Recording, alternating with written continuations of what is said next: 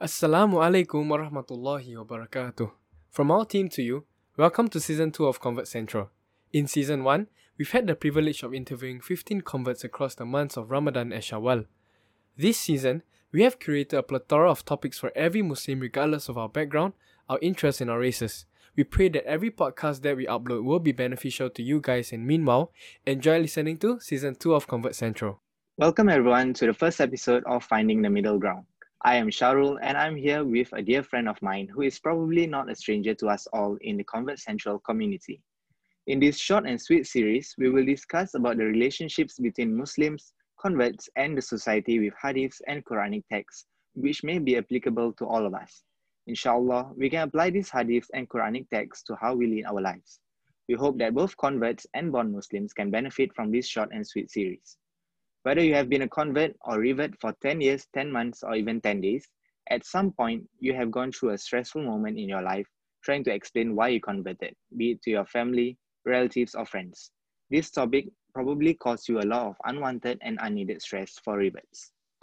Our families and friends are very, very important to us as converts, and feeling accepted and understood by them with regards to not just our beliefs but also our practices are essential for our mental, emotional health, well-being. So in today's episode, what Shahrul and myself will discuss will be to find the middle ground with respects to converts and their loved ones. And finding the middle ground means that our interactions with these groups of people will be guided by Islamic concepts, which is why we decided to share the hadiths and the Quranic verses. So inshallah, I'll pass it back to Shahrul. Breaking big news to our loved ones tend to bring us on a roller coaster ride. Our loved ones care about us.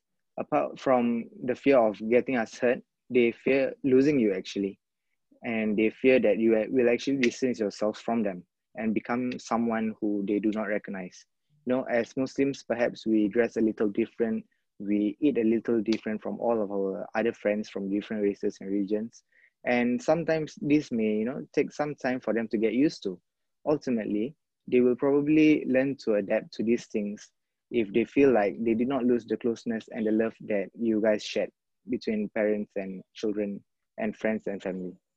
One of the things that distinguish Muslims with non-Muslims is that we truly understand the importance of respecting our family and our parents in Islam. So prior to Islam, of course, non-Muslims were taught filial piety, but never on the intensity in which Islamic concepts bring into practice. So, for example, there are Quranic verses that indicated your Allah has decreed that you worship none other than Him and that you be kind to parents. So, whether one or both reach both age in your life, do not even say to a word of contempt or repel them, but to address them in terms of honor.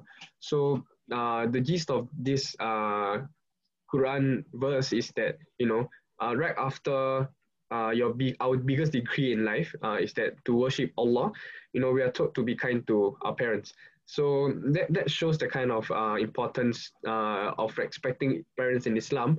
The kind of and even a practical tip is inserted inside this point to say that when you are unhappy with your parents or when things happen, we don't even have an expression of displeased. We don't even show our displeasure to them. So this is the kind of importance we give to parents in Islam, and it's something that is very important for someone that is coming into Islam. I totally agree with that. I think for some of us, like teenagers especially, whenever our parents actually comment us for some of our faults and for instilling curfews on us, and then sometimes we as teenagers we feel like it's just normal for us to be outside. It's just normal for us to be mingling around with friends. And sometimes we as teenagers we actually don't see the wisdom in it. But for our parents, they actually have gone through all of these things in their life when they were teens and as young adults, and they actually know what's good for us and what harms us. So I think for them to actually give us advice, we should actually accept it with an open heart instead of repelling them and then like saying again with all these comments and all that. Yeah. So this actually reminds me of another hadith where Prophet Muhammad sallallahu alaihi wasallam actually was asked with regards to what deed is the most liked by Allah subhanahu wa ta'ala. When he was asked the first time, then he said prayer offered on time. When he was asked the second time, Then the reply from him was kindness and respect towards parents. When asked the third time, he sallallahu alaihi wasallam said, jihad for the sake of Allah. So this hadith can be actually found in Bukhari and Muslim. So I just feel that when he was making the comparison between the number one answer, number two answer, and number three answer, I was actually quite astonished and surprised that, you know, he puts kindness and respect towards parents as being of a higher degree than jihad for the sake of Allah, that kind of thing. Because we as Muslims, we keep only hearing people saying jihad this, jihad that, and all that.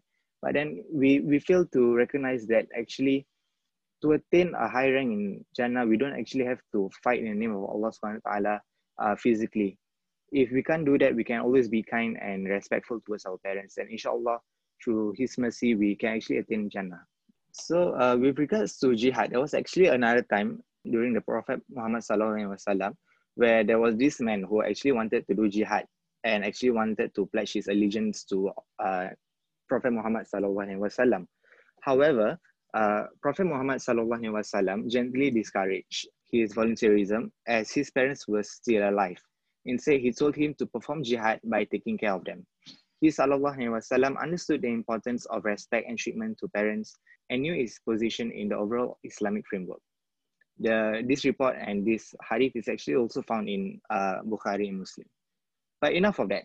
So I think we have actually covered much about the relationships between children and parents on the Islamic kind of perspective, where these are born Muslims and having born Muslims parents as well.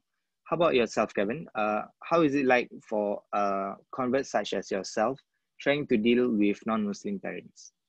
Well, coming to converts and our parents, of course, all of us make dua that our parents eventually become Muslims and come to Islam.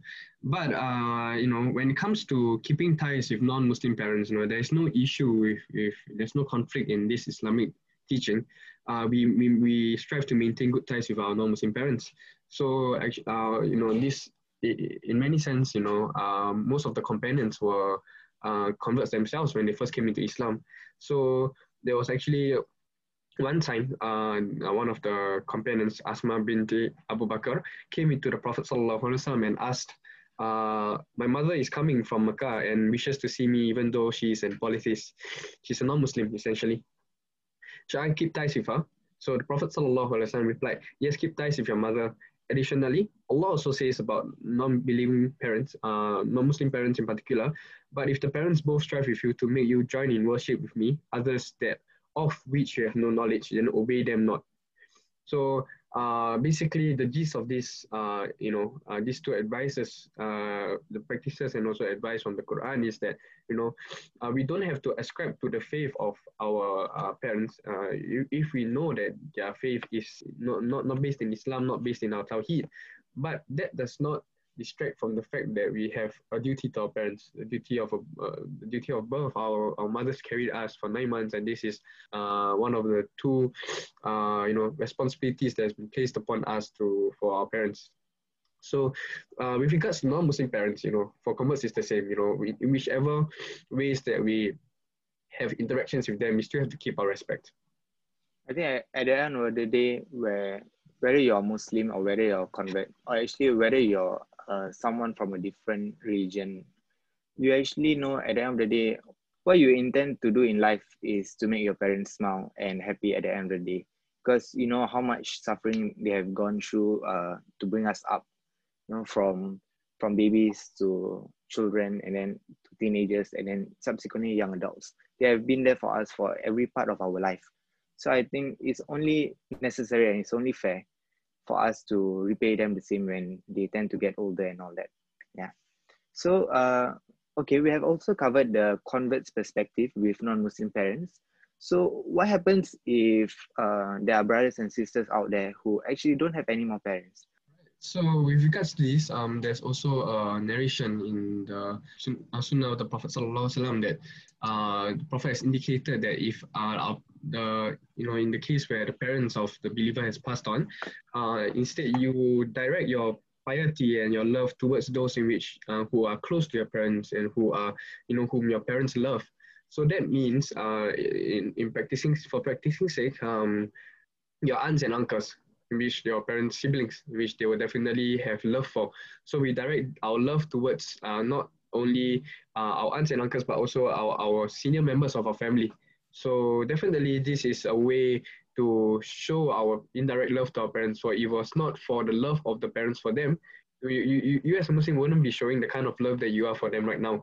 So yeah, in Islam, it's never just one way of showing or one way of practicing a certain idea, a certain fundamentals of Islam, but there's always ease in the discharge of our obligations. And even if a convert has parents that are not in contact with them or do not want to be associated with them, there are other members in his family that he can also direct his love to. Meanwhile, while it takes the parents time to accept his or her kind of decision. Alhamdulillah, I think by now ourselves, both Kevin and I, and our listeners have actually gained a deeper understanding about the status of our parents, whether they are Muslims or whether they are non-Muslims. It's both the same. Both our parents deserve our respect, our kindness, and all that.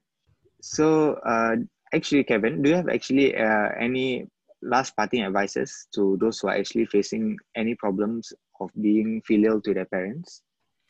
For both Muslims and converts, especially when it comes to learning how to be more filial and love your parents more from the Islamic perspective, we must understand that it takes time, not just for ourselves to learn how to be better Muslims towards our parents, but also for our parents to get used to it. So, right off the bat, if we, try and we fail to be filial to our parents, don't get discouraged, and it will take time. And not just for ourselves, but also for them to understand where we are coming from. Because just like how us converts, when we were not Muslims yet, we did not understand the kind of respect and the station that parents occupied in Islam, when we are practicing it towards them, they might find it initially slightly weird as well. So give everybody time, give yourself time, and in time to come, inshallah, once we, show the essence of why we are loving our parents through our actions, and sometimes it can just even be unspoken, they will come true. And inshallah, we will all be able to fulfill the obligation and the responsibility of serving our parents. Inshallah, I hope that everyone actually can benefit from this series, that whatever we have talked about, everyone can maybe benefit from one or two hadiths or Quranic texts that we have actually quoted. So we at Convert Central pray for everyone listening and hope that this may actually cause a change in your heart in how you treat your parents. To our new brothers and sisters in faith, we also pray that your parents' hearts will be filled with love and compassion, and one day, inshallah, they may actually join the folds of Islam through you. Inshallah, stay tuned to episode 2 of our series where we talk about brotherhood. Assalamualaikum warahmatullahi wabarakatuh.